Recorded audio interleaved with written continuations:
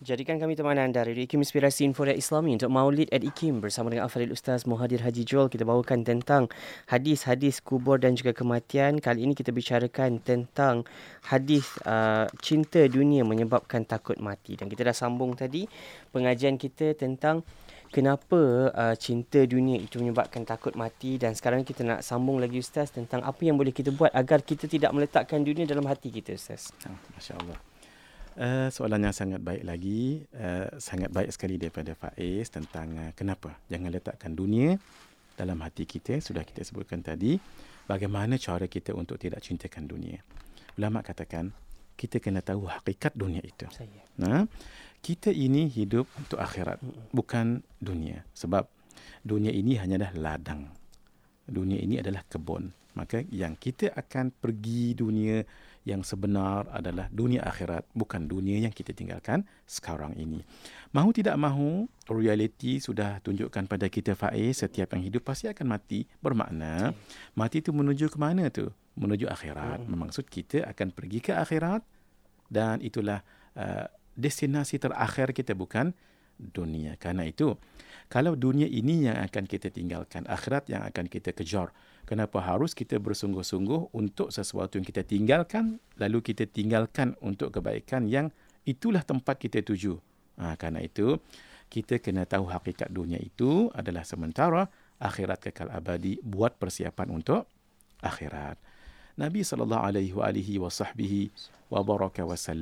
bagi perumpamaan pada kita. Mali walid dunia. Apa saya ni dengan dunia? Ma ana wad dunya. Apa saya dengan dunia? Apa keperluan saya dengan dunia? Innama mathali wa mathalud dunya. Saya ni dengan dunia ni kamathali rakibin dhalla tahta syajaratin thumma raha wa tarakaha. Saya dengan dunia ni seumpama seorang yang bermusafir, menunggang sesuatu kenderaan, berteduh sekejap dekat pokok, kemudian lepas tu rehat pi. Lagu tu maksudnya bukan berlama-lama di situ. Akan ditinggalkan dunia itu.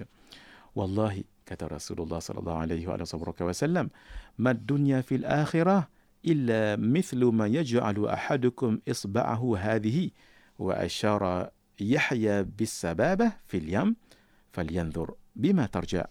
Demi Allah, tidaklah dunia dibandingkan akhirat melainkan seperti salah seorang daripada kamu meletakkan jarinya, iaitu apa?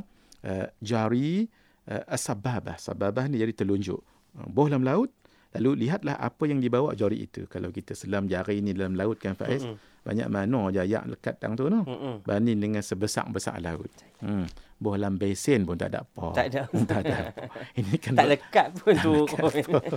Tak ada mengurangi sedikit apa pun Faiz.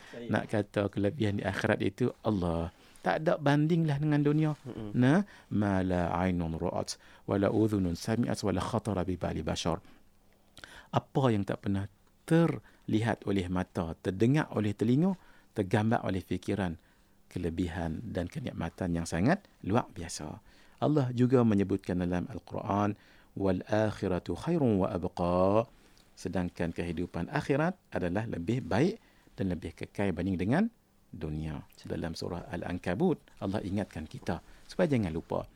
Wa ma hadhihi ad-dunya illa lahwun wa la'ib wa inna ad-dara al-akhirata lahiyal hayawan law kanu ya'lamun. Dan tiadalah kehidupan dunia ini melainkan senda gurau dan main-main. Dan sesungguhnya akhirat itulah yang sebenarnya kehidupan kalau mereka mengetahui.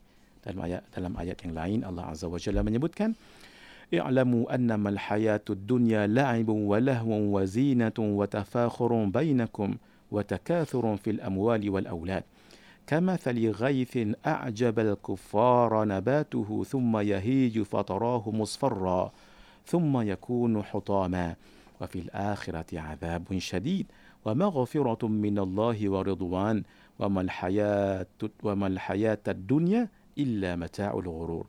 Ketahuilah bahawa sesungguhnya kehidupan dunia ini hanyalah permainan dan suatu yang melalaikan. Maksudnya tak kekal.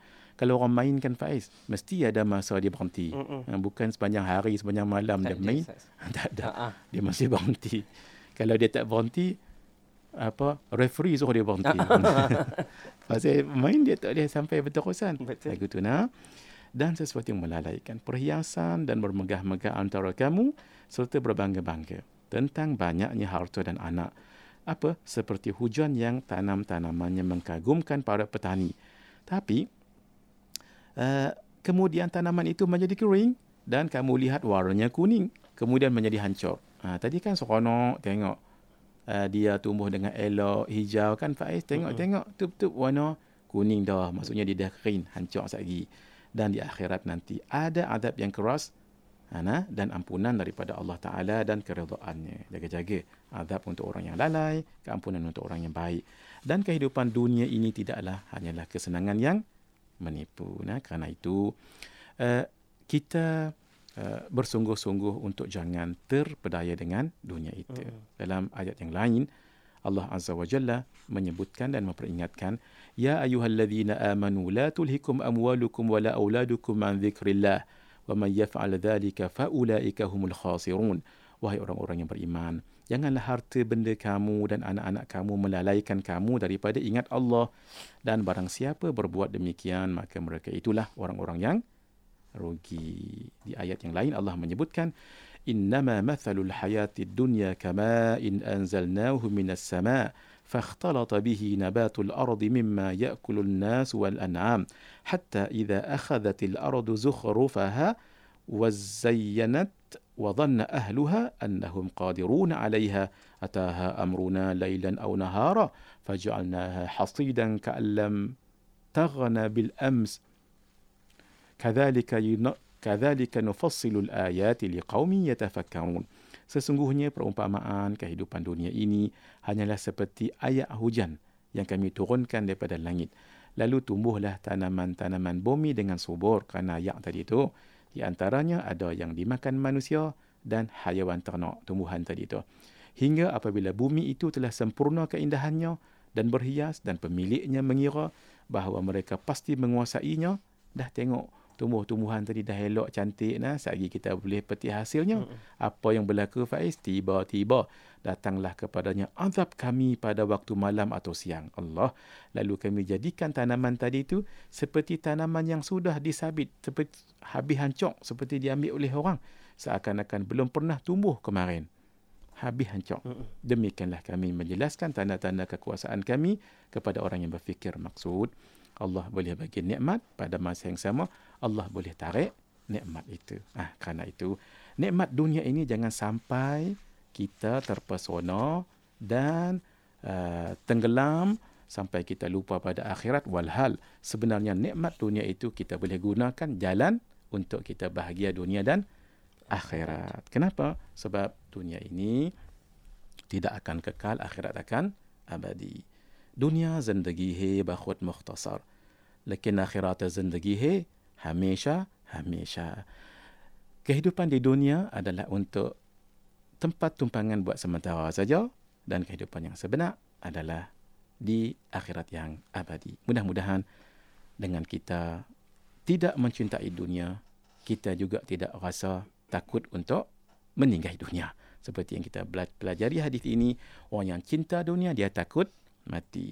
Jadi kita dengan dunia ini jangan terlebih sangat mencintainya, supaya ketika Allah panggil untuk kita kembali padanya, kita redha dan bersiap siaga dengan amalan-amalan yang sudah kita persiapkan untuk menghadapi akhirat. Mudah-mudahan. Hadza wabillahi taufiqul hidayah. Wassalamualaikum warahmatullahi wabarakatuh. Waalaikumsalam warahmatullahi wabarakatuh. Jazakumullah khair Ustaz. Untuk perkongsian kita kali ini, kita bawakan dalam bicara Maulid Edikim 40 hadis peringatan tentang kubur dan kematian. InsyaAllah banyak yang dah pun kita pelajari. Saya harap sahabat-sahabat saya boleh yang kongsikan catatan. Terima kasih banyak dekat ruang komen kat Facebook dan YouTube.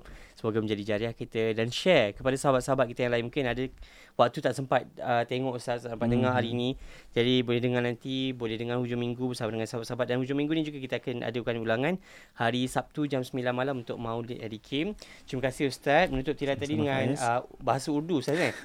Sikit-sikit InsyaAllah banyak yang kita pelajari dan insyaAllah akan kembali semula minggu hadapan, hari dan waktu yang sama. InsyaAllah. Setiap Khamis 9 malam menerusi Maulid Edikim. Assalamualaikum Ustaz. Waalaikumsalam warahmatullahi wabarakatuh. Buat anda, pastikan terus setia bersama-sama kami dalam Maulid Edikim, berbicara tentang hadis-hadis kematian dan juga alam kubur, kembali minggu hadapan. Saya Faiz Saja Osman, terus dengarkan IKIM, Inspirasi Inforia Islam.